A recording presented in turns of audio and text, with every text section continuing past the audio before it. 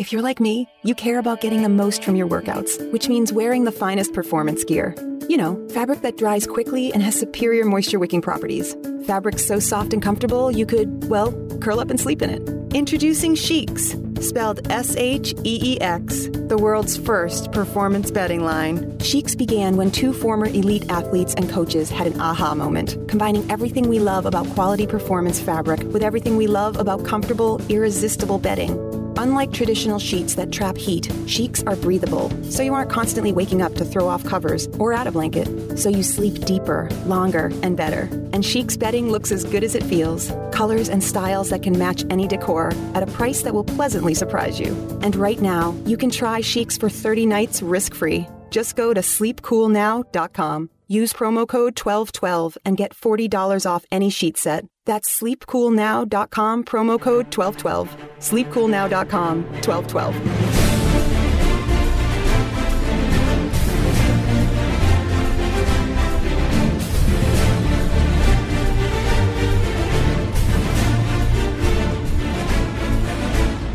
This is hour number 2 of the World According to Zig podcast for this November 4th, 2018. My name is John Ziegler. I'm the host of this show where you can still get the truth about the news of the day from a conservative perspective in this world turned upside down. Our website is freespeechbroadcasting.com. Excuse me.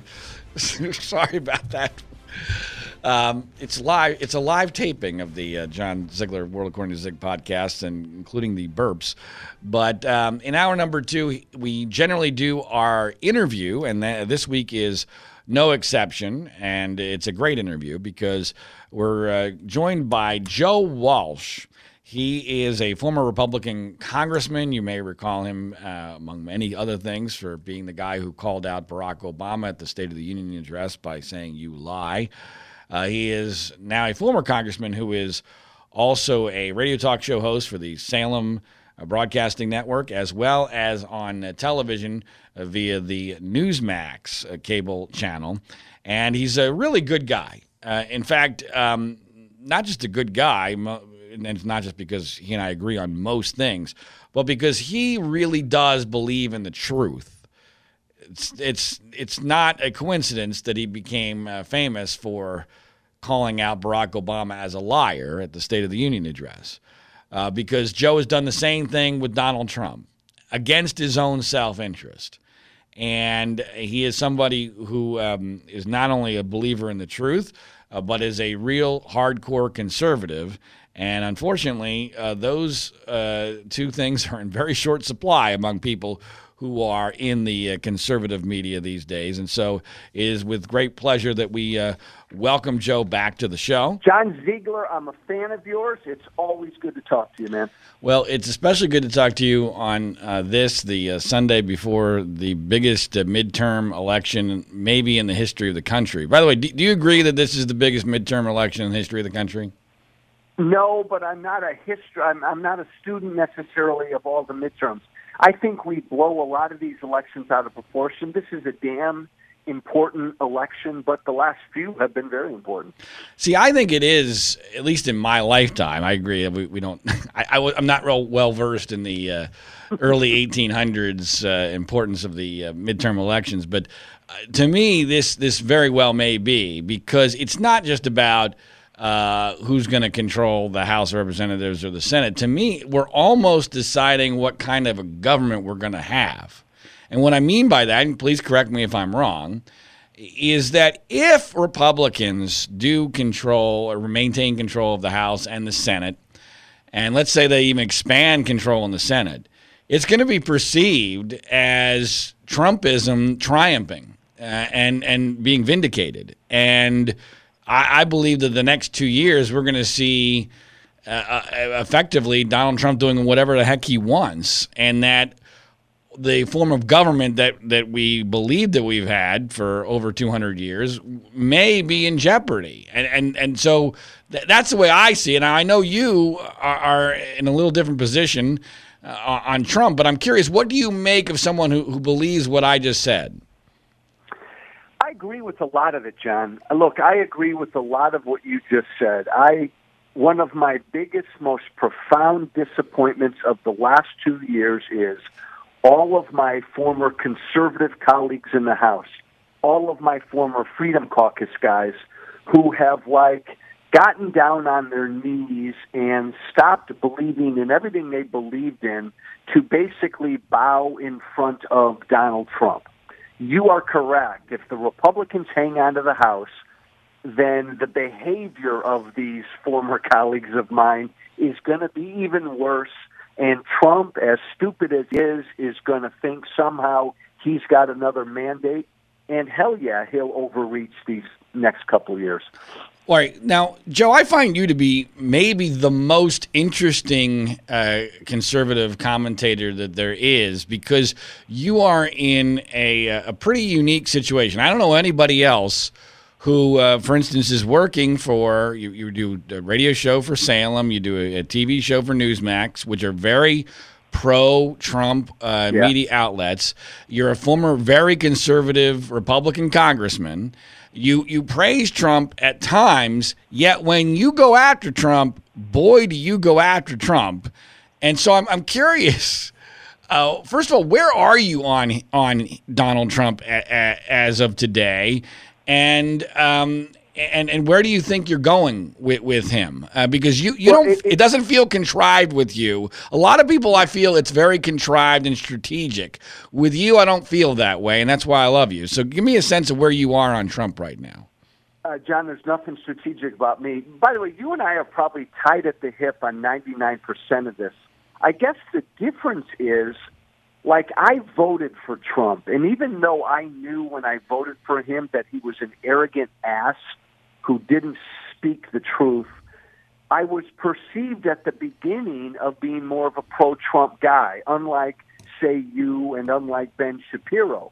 What's happened to me over the last 2 years is I've moved much more toward this guy is a really bad guy. So I suppose if I said what I said now, if I had said that 2 years ago, I don't know that I'd have a syndicated radio show or a TV show anymore. I came at this from a pretty conservative viewpoint as somebody who voted for Trump, but I've moved away from him. Here's what I think. He's an absolute ass. I don't believe a word he says, but I'm still every bit as crazy conservative as I've ever been. Correct. Yeah, that's well said, Joe, and I really respect that. I am curious from a media perspective, how difficult is being one of the few people who has moved further away from Trump in the conservative media? Other people, like you mentioned, Ben Shapiro and Glenn Beck, I think, has moved much more towards Trump, possibly out of from a professional standpoint. Well, it's been difficult. I think it's, look, I've still got my syndicated radio show with Salem. I'm certain, John, and it's no secret. I mean, Salem wants all of their radio hosts to be, nonstop pro-Trump. That's a constant issue with me. I'm sure it's limited my growth with Salem. Look, I'm not on Fox News anymore. Fox News told me about a year ago, I love you, Joe, but you're too critical of Trump, so I'm not on Fox News. I used to do a hell of a lot of MSNBC. They told me I'm not critical enough of Trump.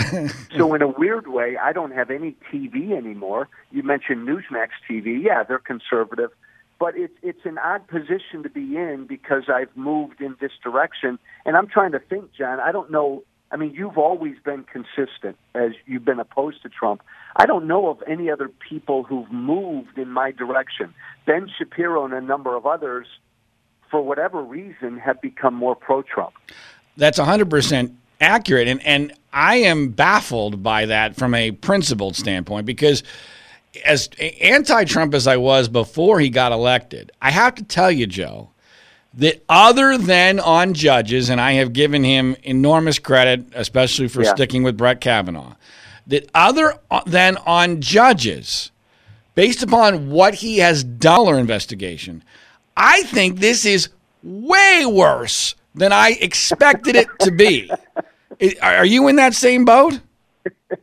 Oh, I do, because, John, here's what Marco Rubio were president right now. Ugh. You and I would have our damn taxes shit, and we wouldn't have all tired of these people who do try to dance this dance, and they try to be cute and funny with Trump. No, to me, some of the things he's doing, it's not funny. You need to call him out and not be cute and clever with it. Well, there's so many things that fall into that category of this is not funny, although, I believe we've become so desensitized, and I predicted this from the beginning, and this is, I think, part of Trump's strategy, and part of it, unfortunately, from a cynical standpoint, is brilliant. He has desensitized us to so many things that in a normal world would create earthquakes. We see it almost on a daily basis, but one of the things that comes to my mind, because the conventional wisdom is that after the midterm elections, he's going to fire finally Jeff Sessions. His treatment of Jeff Sessions alone. If this had been, Jeff Sessions is a tried and true conservative. His first major political endorser during the campaign. He has treated him not just like crap on a personal level. He has broken all sorts of norms and standards with regard to the relationship between the president and the attorney general. And yet the Republican, even his buddies in the Senate, sit there on their hands and say nothing. Is that a good example of what you're talking about? Hey, John, it's absolutely horrible because I know Sessions, and you're right, Sessions is a great conservative, and every conservative in the House and the Senate loves him, and every conservative in the House and the Senate despises the way Trump is treating him. But they do not have the balls to Trump out. I find, and by the way, John, look, I'm a hardcore. Sessions has been phenomenal on certain issues, yes, especially the border, sanctuary cities, and issues that conservatives believe in. But Trump has treated him like shit, and D.C. Republicans have said nothing. You mentioned your former buddies in the Freedom Caucus. How do these guys rationalize, or do they rationalize, the explosion in spending and debt that has occurred under their watch, which 8 years ago under Obama led to the Tea Party movement? How do they do that, Joe?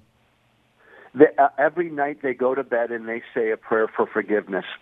John, I don't know. Look, I talk to these guys privately, and they in private they're disgusted by it, but to a man they say to me, Joe, there are other priorities than when you and I got here 8 years ago. We got other things we got to do. But they tell me privately, John, they don't believe that. This is what frustrates, and maybe it's what don't they believe, Joe? I'm just to be clear. They don't believe what they tell me. The deficit and the debt still matters to them, and they'll even tell me privately on the phone, "Look, Joe, we got other priorities," and then they'll say a minute or two later, "Look, I know. It pisses us off, but what the hell with Trump? We can't say anything." So they still privately care about the debt and the deficit. But again, they don't have the courage to say anything publicly because of Trump.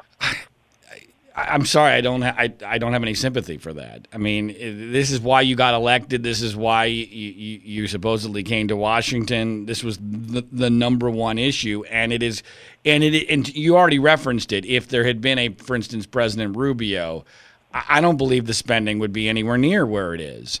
I don't either. And by the way, it wouldn't be under President Hillary Clinton either, because under President Hillary Clinton, Republicans in Congress would be holding the line on spending like it was, their lives depended on it, because there would be no repercussions for going up against big spending by Hillary. You agree with that, right? I do. Yeah. John, look, I think they've all made their bed, the conservatives in the House and Senate. I think they all know, deep down, I know because too many of them have told me this privately, they believe Trump's a bad guy.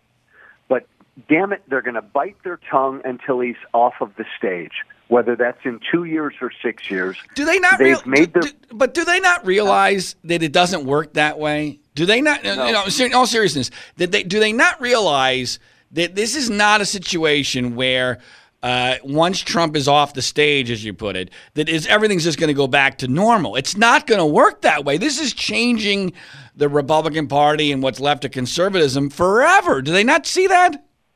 They don't see that, John. They don't. They fundamentally. And look, I was there. I was in the House. All you see is 2 years ahead of you. all you see is I got to get my ass reelected. And that's what no longer care about that, then they retire. And we saw a bunch retire this year. You will see a bunch retire in 2020 if Trump's at the top of the ticket. I wrote a column this week, and I'm very curious to see what your response is going to be to this issue, because you may disagree with me on this. I don't know. But I wrote a column this week about how Trump's emphasis on issues related to illegal immigration heading into the midterms is a cynical political ploy that not only isn't sincere, but actually, in the long run, hurts the cause of border hawks. And I'm a border hawk. I live in Southern California. I see every day the negative impacts of illegal immigration. And I would love for some of the things, not all, but some of the things that Donald Trump has promoted over the last 3 years to actually be done.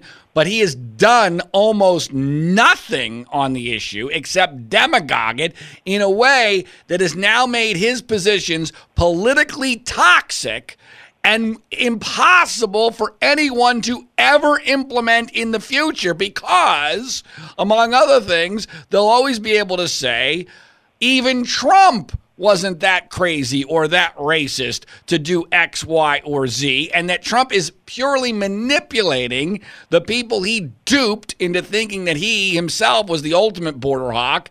He was going to build this great wall. That wall was never going to happen. There was never any chance it was going to happen. And then, in fact, he is the greatest gift to the pro-illegal immigration people that they could have ever imagined. Am I right or wrong on that, Joe? I think generally, John, you're right. Look, I'm a hawk. I want a wall. I don't want anybody in this country illegally. There should not be anything called sanctuary cities. But you nailed it. Trump doesn't give a damn about this issue. Trump doesn't care about any issue. Trump cares about Trump. He doesn't care about this. So, yes, he's fear-mongering. Yes, it's all cynical. And, yes, if the Democrats take over the House, look, he'd cut any kind of a deal.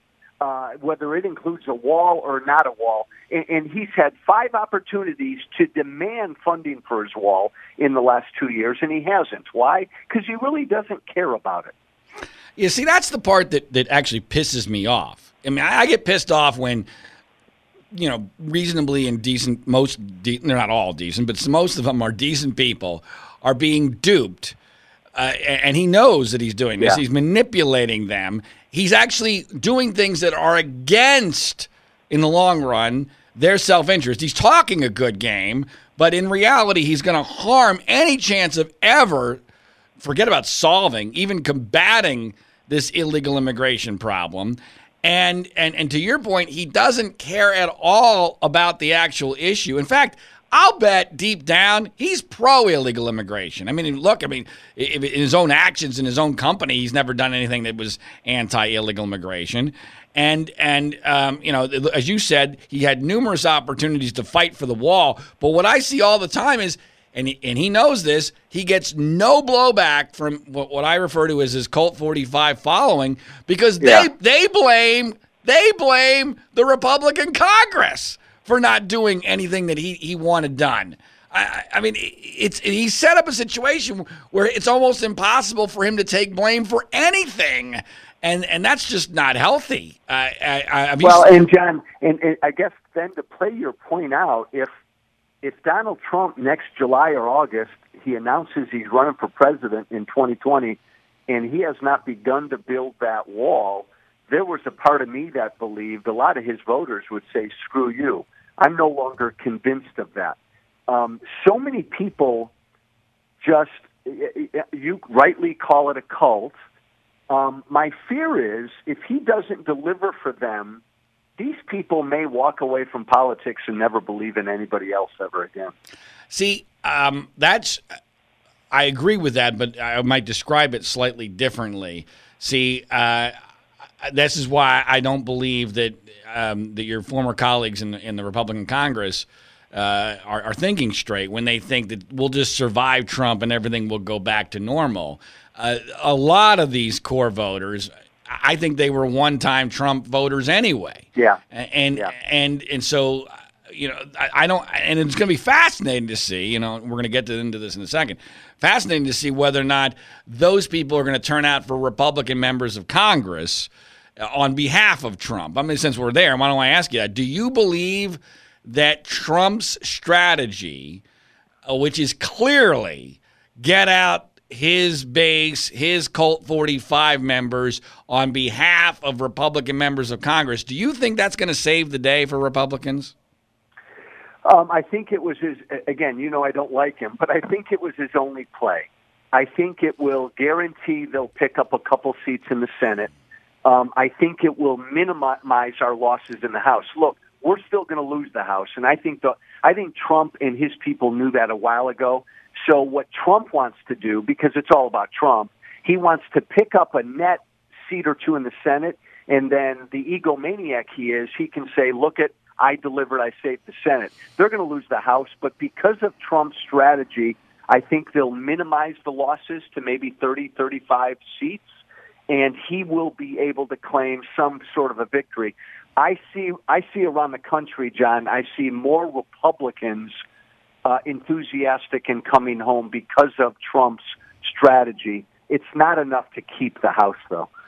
How confident, you seem pretty confident that the Democrats are going to take the House. Is that based also on conversations you've had with your former colleagues who are still in the House of Representatives? Yes, and in private they are incredibly pessimistic. And they've been that way, John, for a while. See, I agree that there's a very good chance the Democrats are going to take the House, but I also, it sounds like what you're saying, I agree with, is that I don't think we're heading for a massive blue wave, like a unprecedented 50-seat pickup or something along those lines, something like the Gingrich pickup during the Clinton administration, right. Something that was just huge. And I think part of that is because, one, the economy is good. Two, maybe it's because of the strategy that Trump has implemented to try to save as many people as possible by appealing just to the base. But let's face it, and I have a very good friend, John Yarmuth, who's a Democratic congressman in Kentucky, who's probably going to be the head of the budget committee for the next Congress. And I have talked with him about this for hours and hours about how Nancy Pelosi is going to cost them at least 10, maybe more seats, maybe 20 seats, because she is just a terrible person to have as your spokesperson and potential next Speaker of the House. You agree with that? Yeah, I do, John. I do think it's going to be a wave. I think our definitions of what a wave are get weird. Look, the Senate was always against Democrats. It's not fair to judge anything by the Senate because of that playing field. But typically in wave elections, like when I got elected in 2010, Republican enthusiasm was through the roof. The Democrats were in the toilet. What Trump has done is he's built up Republican enthusiasm, so you actually have high enthusiasm among both sides, which will minimize, I think, some of the losses in the House. So, and I see where you're going with this, is that in reality, Trump's going to lose on Tuesday, but of course he'll declare victory. And of course, a lot of his supporters will buy that. And oh, by the way, John, again, knowing what you and I know about Trump, I think his team went in front of him a month ago and said, if you really work hard, Mr. President, we got a shot to maybe save the House, or you can travel and do all your rallies in these red states, and we'll pick up a couple Senate seats. And Trump said, screw it, I'm not going to take the risk of the House. I don't want to be blamed for that. I want the credit for the Senate. So if I can do rallies in Indiana and Montana, then I'll get the credit. So I think that's what Trump wanted. That's interesting. I hadn't even thought about that, but you're right. He's clearly focusing far more on the Senate, and he's doing so strategically in red states where he thinks that at least there's a good chance that the Republicans could win those races. And he has separated himself from the House so that when they lose, and he did that on purpose, when they lose the House on Tuesday, he can say, well, look where they sent me. Everywhere I went, we kept the Senate, baby. Wow, that's so classically typical Trump and so dastardly in so many ways, but also effective. I mean, he is a guy who is a survivor. There's no question about that. I mean, look, I don't like the guy at all, but he is a survivor, and I do think that he'll probably end up, quote unquote, surviving this election. Although I do think there. What do you think about this theory, Joe? I am someone who's in your camp that this is not. We're not looking at massive blue wave, but what about the possibility, underlying possibility, that coming out of 2016, and I've worked in the polling industry briefly for Quinnipiac University many years ago, so I understand it pretty well. What if there is so much hesitancy that the polling industry is so gun shy about what happened in 2016 and Trump pulling off this massive upset? What if there is a hesitancy among the pollsters and that they are either consciously or subconsciously skewing their polls in a way that makes it look better for Republicans than is actual reality? What do you make of that possibility? John, I actually think that's brilliant, and I think there's a lot of that going on. I really do. I mean, when you think about it, there are about 90 Republican seats in play.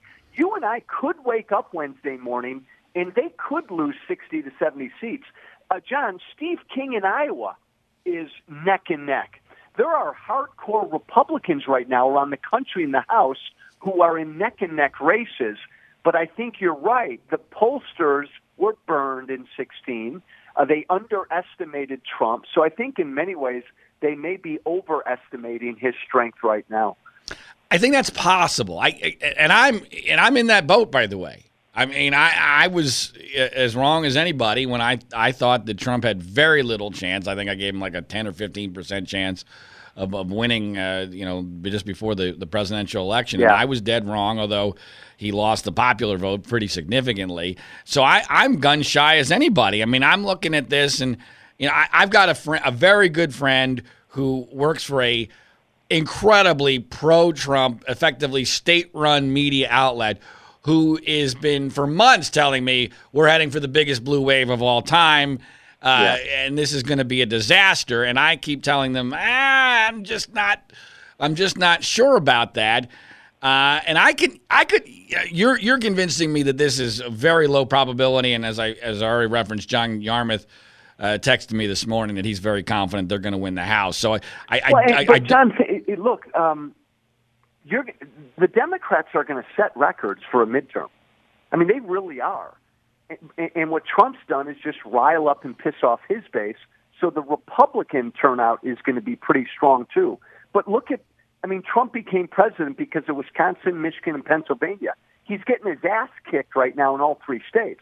Republicans are going to get their butts handed to them in those congressional districts in those three states. It's not going to be a good night for Republicans. All right, so let's take that premise, and I hesitantly do that because we never know, especially in this bizarre age. But let's take that premise that Democrats are going to win the House, and it's not going to be like by 1 or 2 seats, because I actually think, and I've told Congressman Yarmouth this, the worst possible scenario for them is to win the House by a couple of seats. Yeah. Do you agree with that?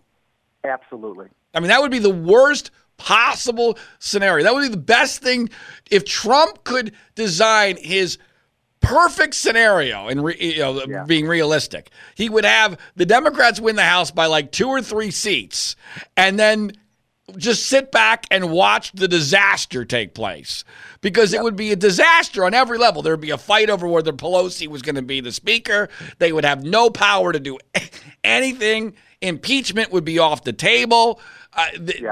So all of that, let's put that scenario, which I think is possible.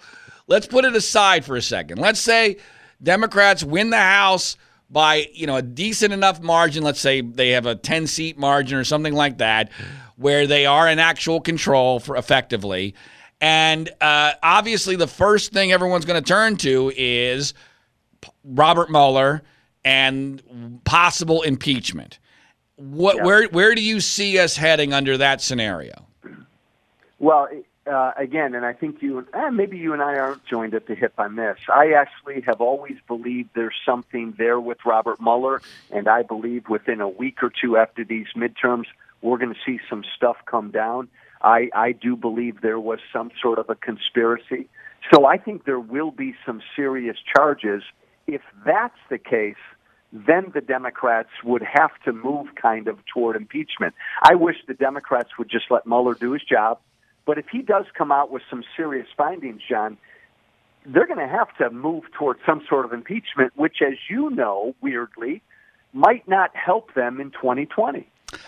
Well, first of all, I've gone back and forth on Mueller since you seem to be uncertain, because I understand why you're uncertain, because I am of the belief that Trump is more than capable of doing the things that a lot of people have presumed that he is. I just don't know that he was competent enough to do it, or that Mueller can prove it, and because it's a very difficult thing to prove. Although, I get into arguments on Twitter from time to time with Trump cultists who say, after all this time, there's no proof. I said, well, my argument always is, well, gee, if only there was a videotape of him asking Russia to hack into Hillary's emails, or if only there was a meeting at Trump Tower involving all the highest people in the campaign, which was lied about consistently by both the president and his son. If only those two things happened, then maybe we'd have some actual evidence.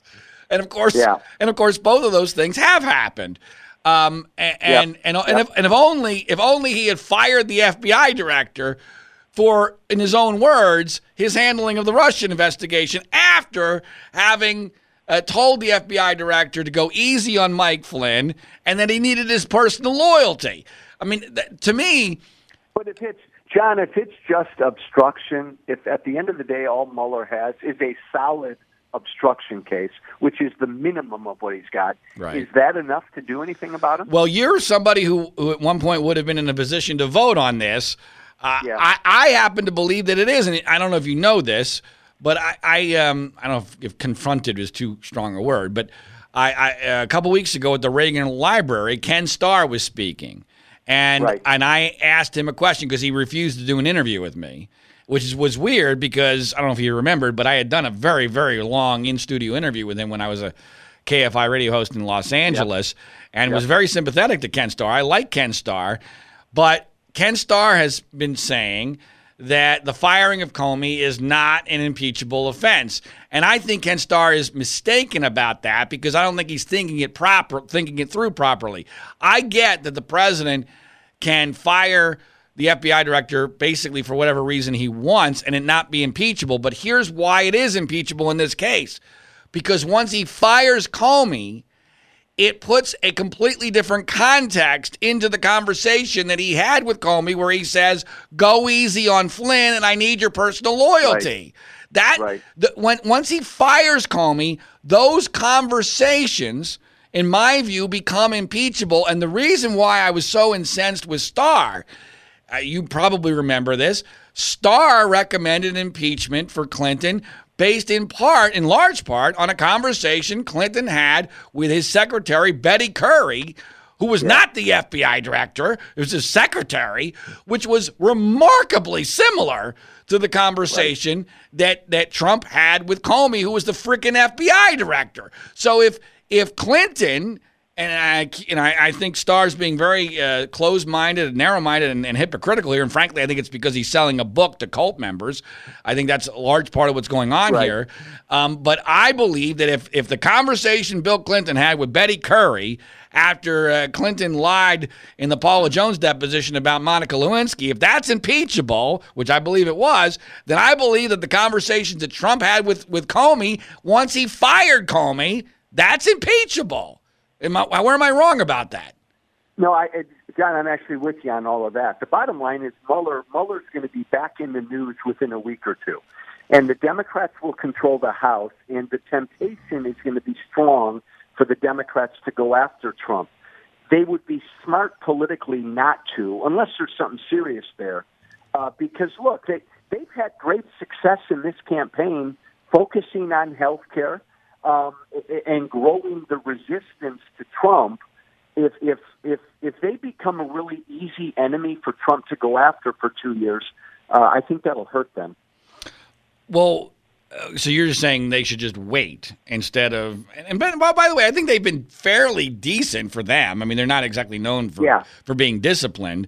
But, you know, the party line has been, you know, let's wait until what Mueller has to determine whether or not we do impeachment. But, I mean, Mueller would basically have to say almost exonerate Trump at this point. If Democrats took the House – they will be under enormous pressure from their base to impeach. You agree with that? Absolutely. There are so many lies and misconceptions about Trump, which makes all the sense in the world because his whole life has been a lie. You know, John, his poll numbers always go up when he's not in the news. He always thinks when he's out there saying the stuff he does and tweeting, and when he's doing that, his numbers go down. When he's not in the news and people aren't focused on Trump, his numbers go up. If I'm the Democrats, and I can't stand the Democrats, but if I'm the Democrats for the next 2 years, I just let Trump be Trump. Let him say and tweet his stupid shit, and that's going to hurt him for 2020. I tend to agree with that. I think a lot of it, and in fact, I think a lot of what he has done on illegal immigration was purposely done to provoke Democrats into overreacting. From a political standpoint, I view this kind of gets me into a slightly different subject, which I'm curious to get your reaction to. But I view a lot of what Trump does, and there's some political brilliance to this, even though I disagree with it ethically. But when Trump says he's going to do something that he has no intention of doing, right? And you know, like for instance, allowing the military to fire at the caravan should they ever finally, months from now, make it to the border. When he does that, he is doing it because he knows Democrats will lose their minds, the media will lose their minds, and they will expose to the average American how weak they are on the issue of illegal immigration, and that will be a benefit to Trump, right? I mean, that's his strategy, correct? It's the bouncing ball strategy, and that's what I mean. John, birthright citizenship. Trump's not going to do anything with birthright citizenship, right? But every day he wakes up and he bounces a ball, and he makes the Democrats and the media chase the bouncing ball. He doesn't believe in anything. I don't think he believes in a damn thing, except for himself and making sure that he gets reelected. That's all he cares about. Right, but just to forward this line of thinking a little bit further, might not be going where you think I am, and that is, I'm beginning to view Trump as almost like a national radio talk show host who's not really president, but he's plausibly president, so we have to pay attention to everything he says because on this one thing, he might really decide to do it, even though on 90% of the stuff, he's not really going to do it. He's just playing talk show host. What do you make of that perspective? Agreed. That's actually, John, that's actually a really good way to put it. I mean, and you look at, I mean, if we really were able to examine his daily time in the White House, I think we'd be amazed by how very little official time he spends doing official duties. He spends a hell of a lot of time just watching TV. There's a lot of, quote, just private executive time. I don't know really, and he's doing all the rallies. I mean, he loves getting on Air Force One and campaigning.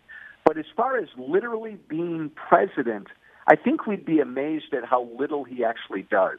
Correct. No, but so I think where we're going with this is, and maybe this isn't the worst scenario, although it's pathetic that we're even talking like this. And Woodward's book, Bob Woodward's book, certainly leads one towards this conclusion. Joe, do you agree with those, and again, I might be close to this, who basically think that Trump is effectively playing the part of president, but that most of the real decisions are not being made by him? Is that fair? I think that's probably pretty close. I think that's the way he's lived his life, but he ran a private family business, so ultimately he made the decision. Now he's president of the United States. There are a crapload of decisions that are made without him. I do believe that. And, John, I believe that most everybody working around him has learned how to work around him. And they keep things from him. And they make decisions without him. I think there's a lot of that goes on. And on a day-to-day basis, when there's no massive crisis, I can actually see where that isn't, as I've already mentioned, the worst possible scenario.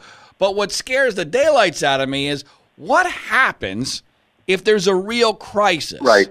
And there's no possible way, because I think that there's a chance that a decent chance, Trump gets reelected because Democrats are going to lose their minds in their nominating process and come up with a terrible candidate.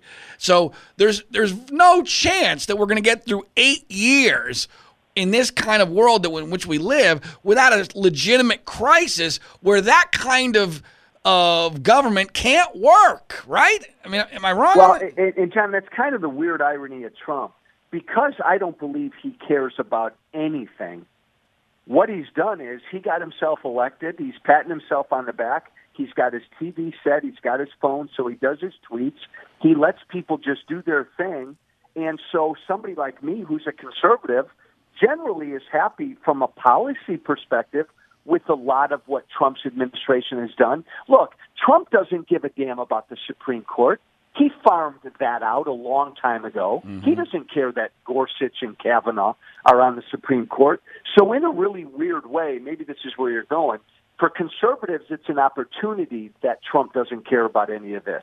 All he wants to do is just sort of have the title and have the TV camera in front of him. Oh, I've referenced him on Judges as kind of like being the worst spouse in the world, but who understands that you don't screw up Christmas or birthdays or anniversaries, and so on the biggest moments, he has come through, and I agree with you that he doesn't give a damn. That's the great irony of all this, maybe one of many great ironies, is that a guy who doesn't care at all about the issue may have done more to solidify a conservative Supreme Court than anybody in the history of the country. And may still have the opportunity to do that in the future, depending on how the breaks go. But I just and that's fine. But I just don't know how you sustain that over an 8-year period where the world can change in a heartbeat, and we're living in a very dangerous time period. And so that's the part that scares me. And there's also, by the way, an incredible opportunity cost here. We had an enormous opportunity had we elected a legitimate Republican, a legitimate conservative, someone who knew what they were doing. With a Republican Congress, largely because of temporary demographic realities and the Democrats putting up a terrible presidential candidate. Had all that occurred without Trump in the equation, we would be so far ahead of where we are right now. And we are going to rue this and regret this for so long because this was a unique opportunity that's not coming back, in my view, because now the demographic shifts are going to go against Republicans as all of our people start dying off in big numbers. Yeah. And I've always believed, and I still believe, that we're going to look back on this in 10 or 15 years and go, oh, Jesus, what the hell did we do? It's going to be it's going to be the aftermath of a big drug party. I mean, it feels good, but we're getting almost nothing done. We got a tax cut that wasn't paid for, and we got a conservative judge that, by the way, it's important to point out, yes, I'll give him Gorsuch, fine, great. But Kavanaugh wouldn't be on the court either if Hillary had won because Kennedy wouldn't have retired. All right? Right. So we're talking about incredibly small gains here for enormous cost, in my view. Well, and all of the gains, John, are typical classic Republican gains. Tax cuts, deregulation, a conservative justice. Look, I take a longer view. To me, Trump is just a battle. I got elected 2010, the rise of the Tea Party. I think the country's divided. I think Republicans are fucked up. Democrats are fucked up. The media's fucked up. And by the way, that's why Trump got elected. Yeah. I think this divide is going to play out long beyond Trump. Oh, no, there's no question that Trump is a symptom, much more than a cause of all this. Yeah. But I don't think he's helping it. I think he's now making it the norm. I think especially if he's reelected, it's just going to be this is the way we do things, and that's not going to be remotely healthy. Although the alternative, and the Kavanaugh thing really brought this home for me, the alternative in some ways is worse because Democrats have lost their minds so much that they're not to be trusted either. Because if they ever gotten into full power, oh my gosh, they would actually get things done. That's the part that scares me. They wouldn't screw around. They would be getting things done. Permanent. Yeah, you're right, John. And look, never Trumpers who I respect, like Tom Nichols, who I got all the respect in the world for, and he and Max Boot and some others are saying that you have to vote Democrat this year because of the greater constitutional concerns. I don't know that I buy that yet. I really don't. Well, for the record, my position on this is I'm rooting for a Democratic House and a Republican Senate. I cannot possibly allow the Democrats to take the Senate after what we saw with Kavanaugh, because heck, Clarence Thomas could die in the next 2 years, and it would be a complete disaster, among other things. One other thing before we go, because we kind of left the subject a little more quickly than I wanted. We were kind of game planning out here. So the Democrats take the House. Mueller comes back with something serious. They impeach Trump with probably 0 Republican votes, which will be pathetic. And then it goes to the Senate, where presumably the Republicans will have some sort of control over the Senate. And the conventional wisdom is it's dead on arrival in the Senate because no Republicans will break ranks. They'll be all afraid of doing so, and it'll be a sham trial, just like what happened with Bill Clinton. I think that's the most likely scenario. But my good friend John Yarmuth, I've referenced a couple times already. He's from Kentucky. He knows Mitch McConnell really well. He doesn't like Mitch McConnell.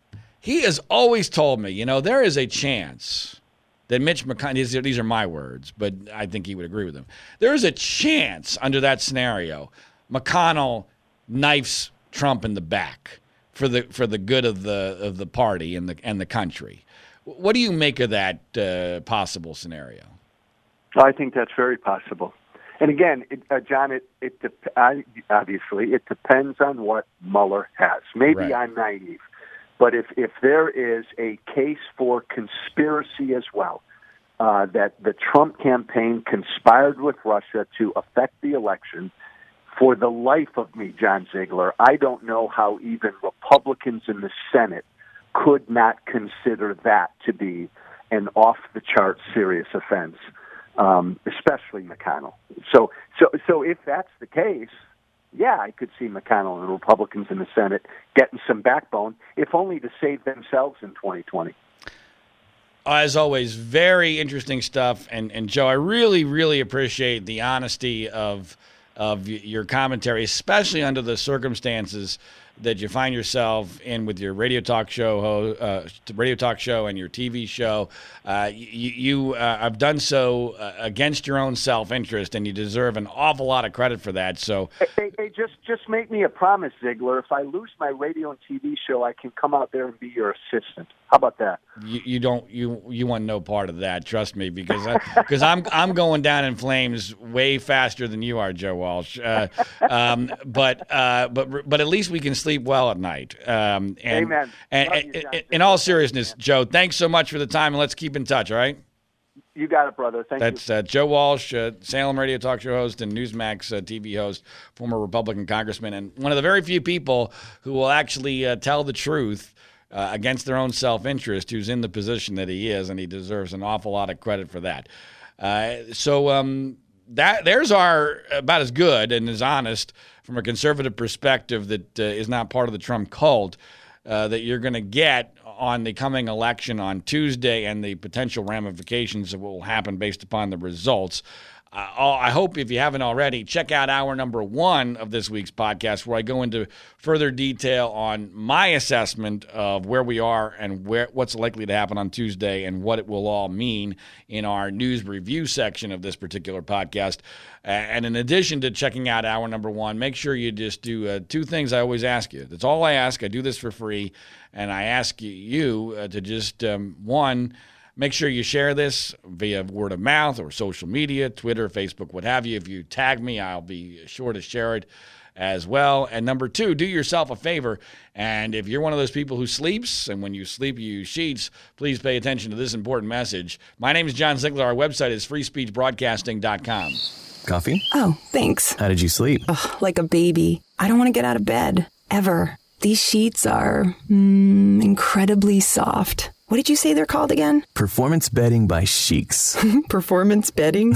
Yeah, they're made from super high-tech performance fabric. They're incredibly breathable, so you're not waking up at night throwing covers off and then an hour later throwing them back on. Huh, no wonder I slept so good. Since I started using Sheets, I sleep like a baby. No more sweaty nights for me. No? Well... Well, I like them because they're soft. They feel like, silk. Performance fabric, huh? Maybe we should, I don't know. Try them out again? Comfort and performance for better sleep. That's Sheets. SHEEX. Sheets. Try Sheets for 30 nights risk-free. Go to sleepcoolnow.com. Use promo code 1212 and get $40 off any sheet set. That's sleepcoolnow.com, promo code 1212. Sleepcoolnow.com, 1212.